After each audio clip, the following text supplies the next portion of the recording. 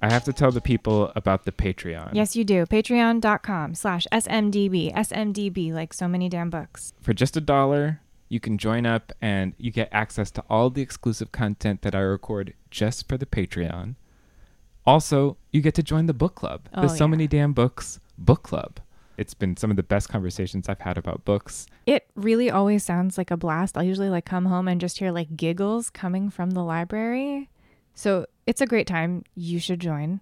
And I would love to have more people join the fray. You may or may not know that Christopher runs this whole show himself on the hosting side, on the technical side, everything. This is a one-man show, truly. He does it all. Support your boy Christopher. Even at the dollar level really helps. So join up, patreon.com/SMDB. I'd love to have you. Patreon.com/SMDB. On with the show.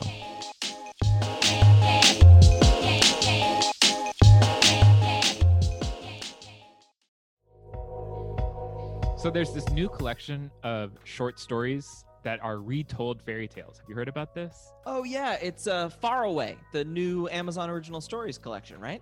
Exactly. We've got Rainbow Rowell, Nick Stone, Soman Chanani, Ken Liu, and Gail Foreman all taking these old fairy tales and twisting them and making them their own. I mean, who doesn't love going back to those stories that we all grew up with about evil queens and charmless princesses and star-crossed lovers, and finding authors who we love now in 2020 doing their own cool riffs on those classic stories? It's some of my absolute favorite things. I mean, I love when Helen Oyeyemi does it, and I love, when Amy Bender does it, and now I'm really excited about checking out what all of these authors are going to do with these old familiar stories. The collection is available now. You can get it in audiobook, you can get it in ebook. Amazon Prime members can listen and read for free.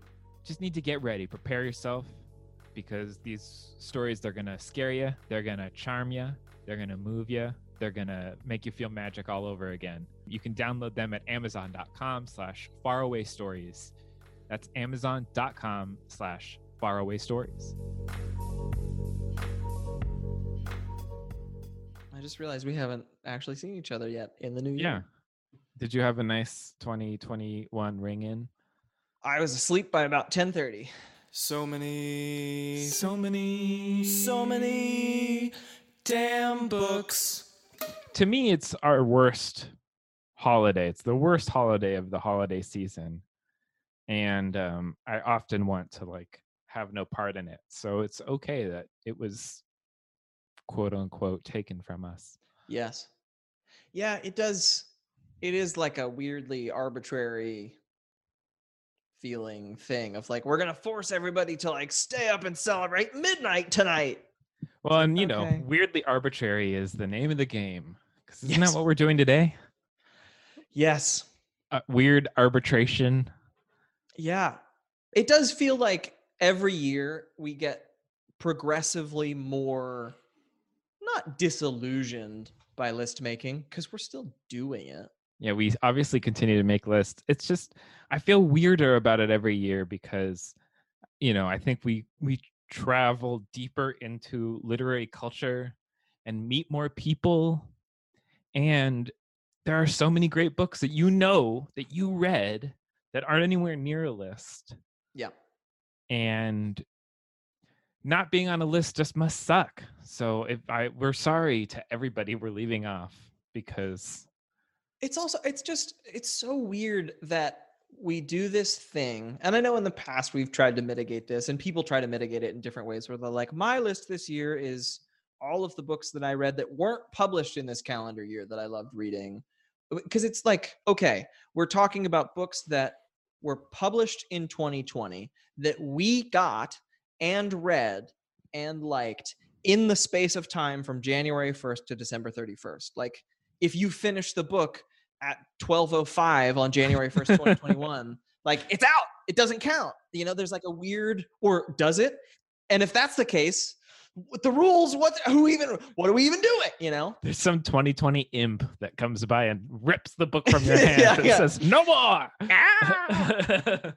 You and I have talked about this a couple of times, I think both on the air and not, because this was such a weird year, also, I think the best reading experiences that we both had were not necessarily books from 2020. Like comfort reading where I was going back to the well a little bit, ended up being the reading for me that I felt most, I don't know, it felt like the best reading of the year for me was reading a bunch of John le Carré novels in April. Mm-hmm. And that, like, how do you, it doesn't really quantify. And also, I don't know, some of those books came out 35, like they came out before I was born. And do they need to be talked about? Or No. should I be thinking You shouldn't about have even read those books. It was completely wasted time. So I'm sorry to tell you. Hey, hang on. I have an idea. It just sprang into my mind. Okay. You should write, okay, it's the new dystopia for the kids. You're not allowed to read anything that was published before you were born. And there's like an underground trade in like sharing books that you're not allowed to, like. So Publishers Marketplace is like, has become the Uber overlord. Yeah, basically. Okay. Well.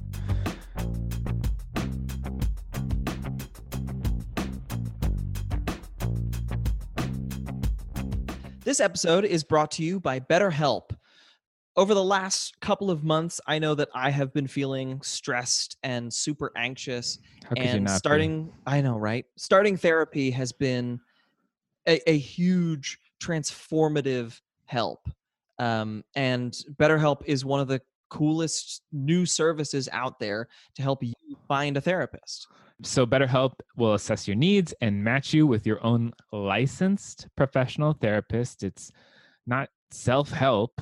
It's professional counseling that you can start communicating with a therapist in under 24 hours. Send a message to your counselor anytime.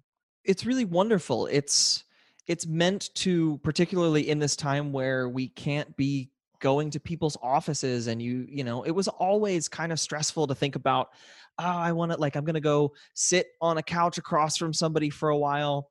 Mm-hmm. This is great. It's more affordable. Financial aid is available. It is available worldwide.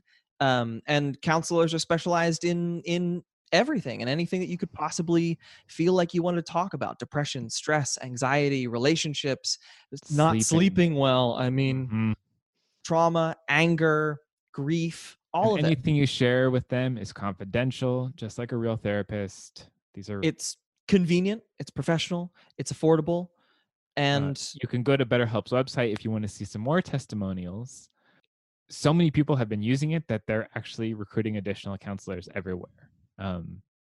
We want you to live a happier life. And so as a listener, you'll get 10% off your first month by visiting our sponsor at betterhelp.com/so-many-damn-books. You can join over 1 million people who have taken charge of their mental health. Again, that's BetterHelp, HELP.com/so-many-damn-books.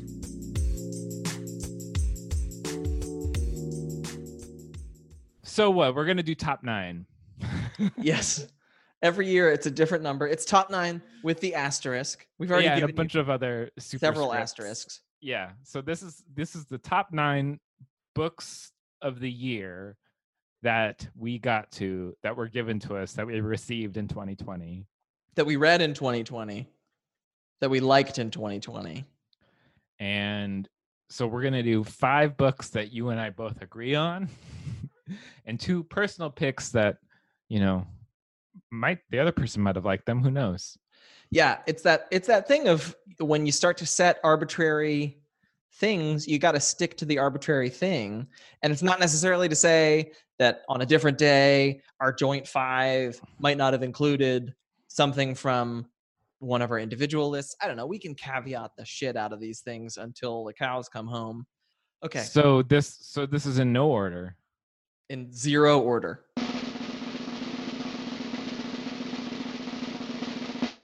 One of my absolute favorite things that I read near the beginning of the year was the new novel from Marie-Helene Bertino. Yes. Parakeet. And I remember finishing it and I was just like, Drew, how Have you got, because you had got it very similar time to me, and I was just like, you have to read this right Mhm. now. I think Danny read it before me too. So good. I was like, So you, good. I know how much you loved Mrs. Dalloway, and I just thought of it as a phantasmagorical Mrs. Dalloway. I've been thinking a lot about second novels because I feel like a lot of the authors who we love have recently, like, their second novels have come out, or their third or fourth novel has come out, and it's allowing me to like recontextualize their second a little bit. Mm-hmm. And there is something about, and I think Parakeet does this exceptionally well, where it's like just everything's bigger. It's like the Empire Strikes Back of the bit where it's like, what if we did all of these things but bigger and cooler and better and maybe a little bit messier Mm-hmm. and maybe with more ambition, and maybe sometimes there are going to be like flaws in the book, but the flaws make the book better. It's just I felt like Parakeet was everything I want a second novel to be in some ways. And somehow it isn't longer, even Yeah, though it's yeah. crammed full, it's still like she fits these jewels into these slim cases. And I just think that that is absolutely so cool. I mean, 2 a.m. in the Cat's Pajamas still reigns in one of my top books that I've just ever read. And then Parakeet just slots in right next. Yeah. I'm excited. She's got a new book coming soon too. Yeah, it seems like we're in the midst of the Bertino cycle. So I can't wait. And the wheel turns. The wheel turns. Do you want to say our second book?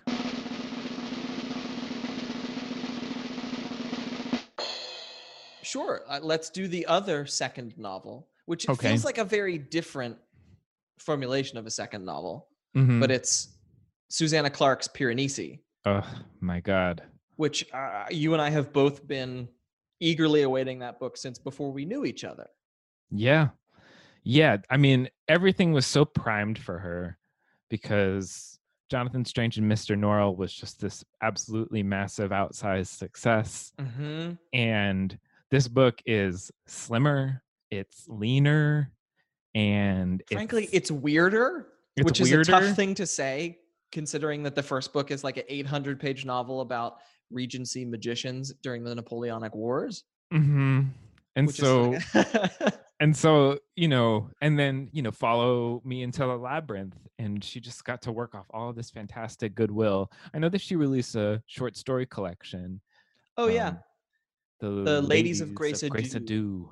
Yeah. Which is but good. This just hit, and amazing to release a novel about being lost in the labyrinth of your own making during this year.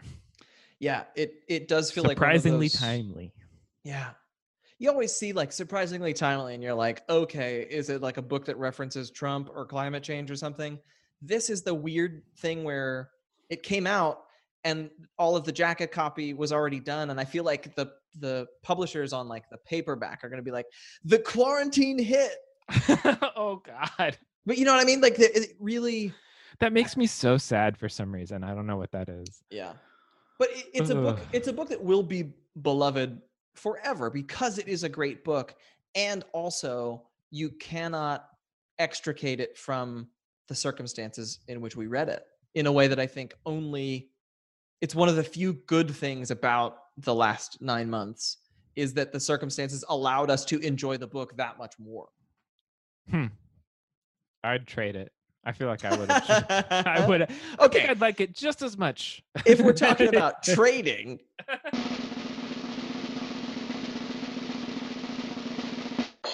Another sort of like surprisingly timely book that's on the list is Lydia Millet's A Children's Bible. Oh, yes. It's surprising in the different way of just the kids are dealing with the apocalypse better than the adults. And that seemed true. I mean, it's just like while all the adults were fighting, the kids were like, we're going to write our own Ratatouille musical. And yeah. So I feel like A Children's Bible is that in a book done very poetically and just surprising and fun. And in some ways it felt like like a Bob's Burgers episode come to life in some places, and some places it felt just like this incredible nuanced parable. It's a strange book because it does so many things and it takes so many sort of dreamy turns that you don't always know what it's going to be. It really starts out like just a typical rich people summer vacation, like, I don't know, coming of age novel almost. Mm-hmm. And then it turns into an apocalypse novel. And then it turns into like kind of a weirdly utopian novel as the kids are like, cool, we're going to do our own society. And we all read Lord of the Flies. We all know not to be dickheads to one another. Yeah. Also, our parents are all drunk and just useless. Kindness wins out. Yeah. And it's one of those books I look back on and I'm just like, yeah, that's what I needed. Mm-hmm. And it's just a little deeper. Yeah. I mean, I remember, speaking of books that like the circumstances mattered, I read that at the end of March. So I read that like maybe 2 weeks into quarantine. Mm-hmm. And it's another one of those moments of like, the book would be great at any time, but the circumstances under which I read it are kind of going to inevitably and inexorably linked. Like, I will never be able to think about that book without thinking about experiencing what up to that point in my life was the closest thing I had ever felt to living through the end of the world. Yeah. Yeah. And I mean, that's, I think, what is so strange about, bureaucratic and municipal list making is that like, you don't see how the book hit that spot necessarily. It's just like a list, like this is a great book, but it doesn't get into, and I was only able to, it was the only thing that kept me reading and like paying attention to a book and not on my phone during 2 weeks. Somehow it was like the only thing. And there's so many things about Special Circumstances because, another book on our list,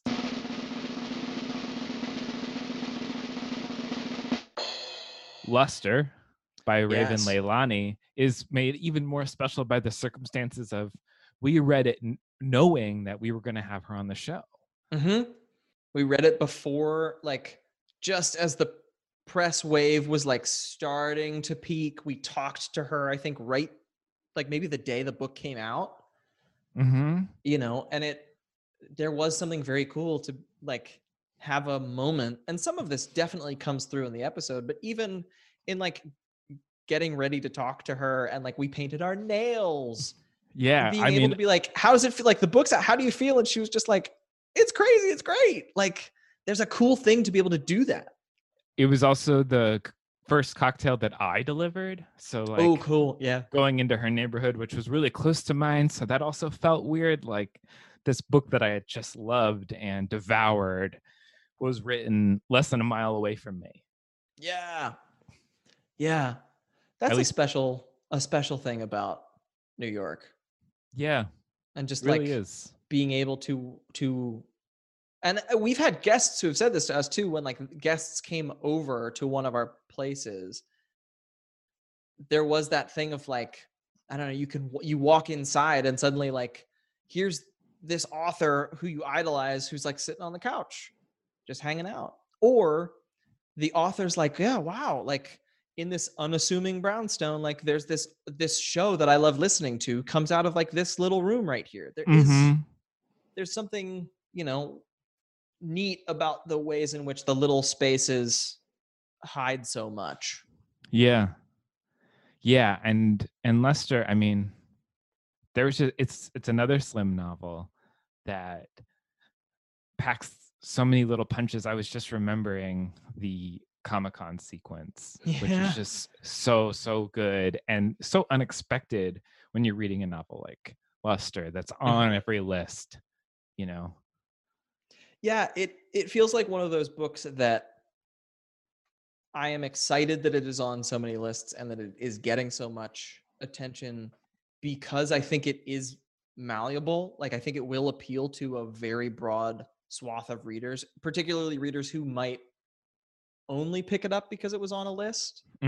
Whereas if they had seen the jacket or read the blurb, they might be like, I don't know if this is for me. Yeah. Another similarly special book because we got to connect with the writer and have them on the podcast.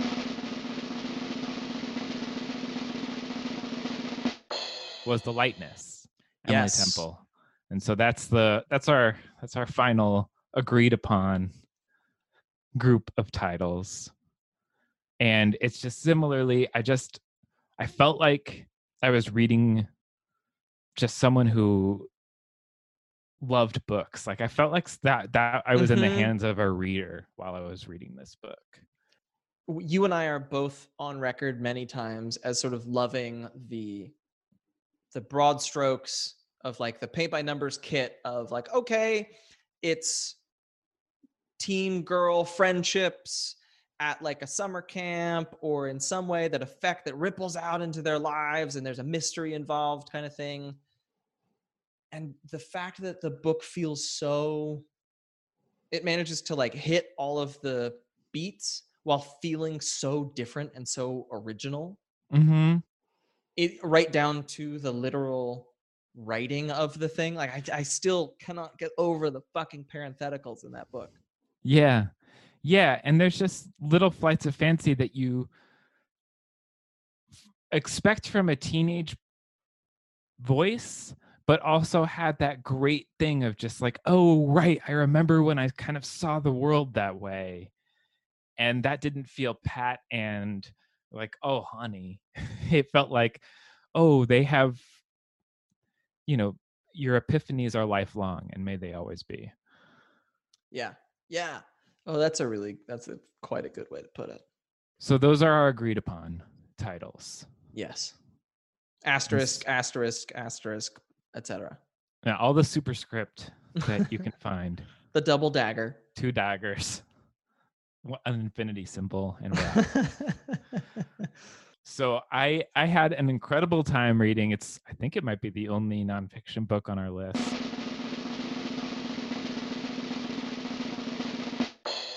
You Never Forget Your First by Alexis Coe. It's just this incredible George Washington biography. It's the first George Washington biography by a woman, which I think is weird. Yeah. And it's just so exciting.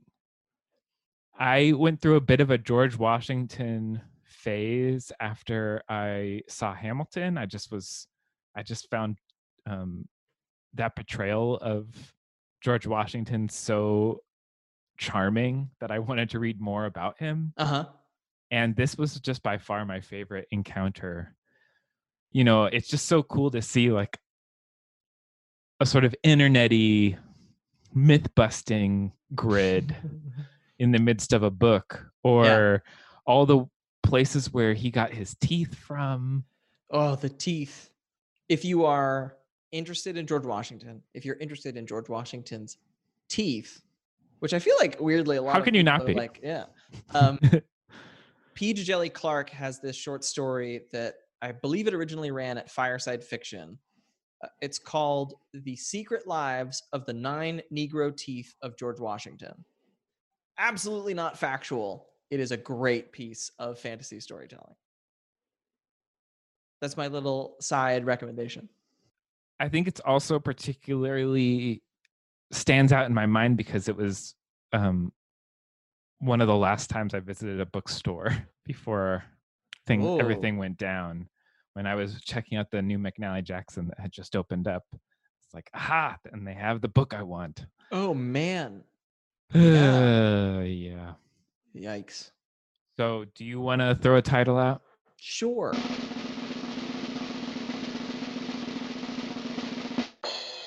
I was trying to think about what if I had to pick a book from the year. It's really hard. It's always really hard. And yet there is, and this, I feel like this happens every year. Like there's one book that just sticks in my mind that I keep thinking about and I keep coming back to. And this year that was Catherine Lacey's Pew.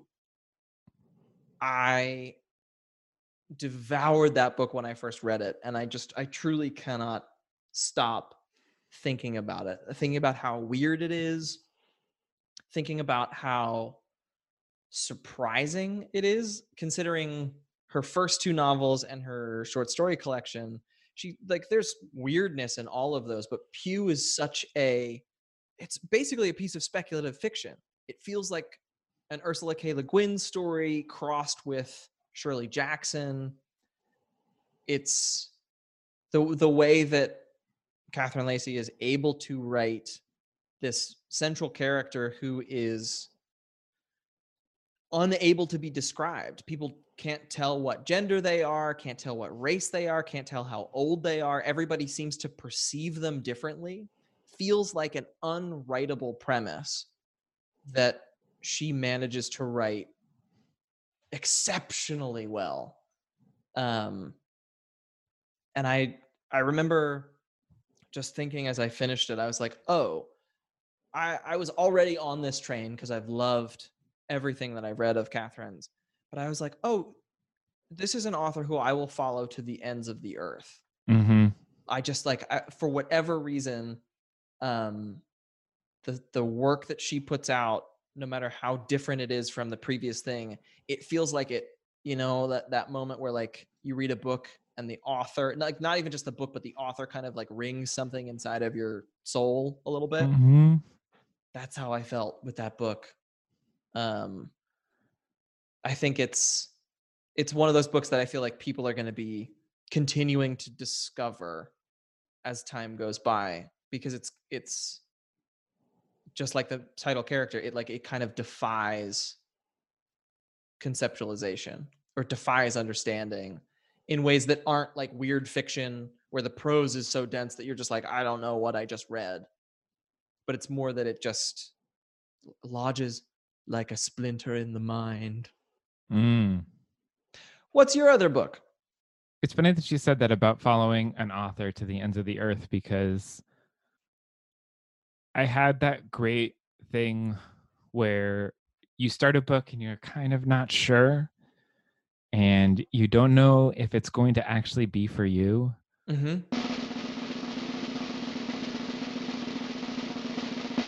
Amy Bender's new book, Butterfly Lampshade, that came out this year. I think I even had just read like the first 30 pages before I was talking to you. And I was just like, I don't know if this is going to do it for me.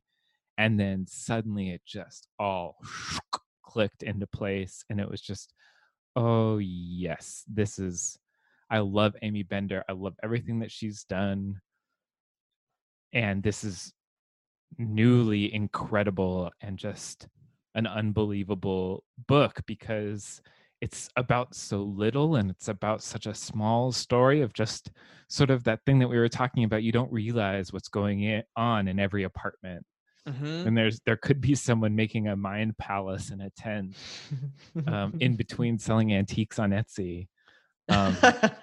And she just brings that to life in a way that is just surprising and exciting.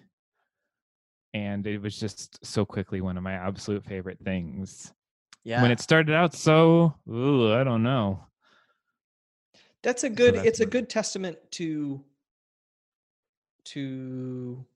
not sticking it out necessarily, but like to giving books a fair shake. I feel like that's the fear of why I end up reading a bunch of books that I don't care for is because that ability to quit out, you have to be good at it. And you also have to be in a certain type of mood. So I always feel like I'm a finisher usually, but I'm getting better. I'm getting better at just being like, you know what, this is fine, but I'm going to read something else and it's going to be great. Yeah. You have one more book to mention. I think it has to be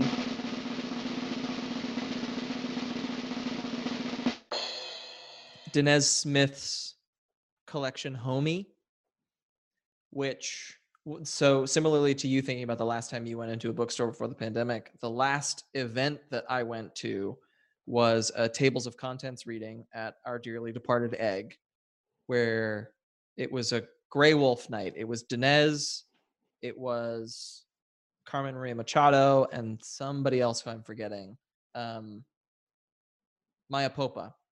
And I hadn't read Homie yet. I loved everything of Dinez's that I've read previously. But the book finally showed up, and it's this bright sort of like neon green with pink lettering. It's a book that like sort of jumps off the shelf at you, and reading it, it's such a joyful collection, even when they are writing about being HIV positive or being Black in America. There's this thread of joy that is rooted in friendship that they weave through just about every poem. And when I kept putting it down, I found myself smiling, but also I found myself just thinking about my friends in a way that, again, reading the book when I couldn't see my friends, when I couldn't touch my friends, there was a sense of like, oh, right, I have the best fucking friends in the world. I love them all so much. And there's something about Dinez writing about their friends that gave me that same feeling, even though I was like, I don't know any of these people. And in my head, there was a little bit of like, but I have the same, I know what you mean. I know what you mean. Yeah, I feel that's that way cool. about, That's what good poetry should do. Yeah. It's one of the few poetry collections I have that I have gone back to, let alone going back like within the same year that I've read it.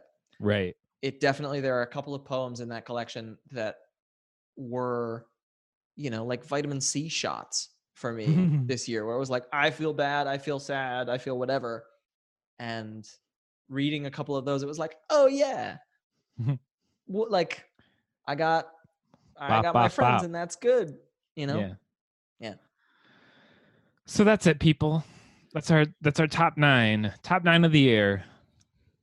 You can look at the full list on somanydamnbooks.com. You can tell us about the books that you loved. You can argue with us and tell us that our choices are terrible and your choices are better, or you can agree with us heartily at So Many Damn Books on Instagram and Twitter. And you can tell us if you liked, how much you like our show on iTunes. We always love those. And we hope you have a nice beginning to your year. Yeah. We'll be back next week too. Oh boy, and then we're off to the races, Yeah, then now it's the new year. It's the new year, and we got to do it all over again. Start all over again. January and February and March. That's what I remember. May and March and March. March. Yes. That all sounds right. There's August in there somewhere. That's how. Go look at your calendars, guys. Figure it out. Please free me from this labyrinth.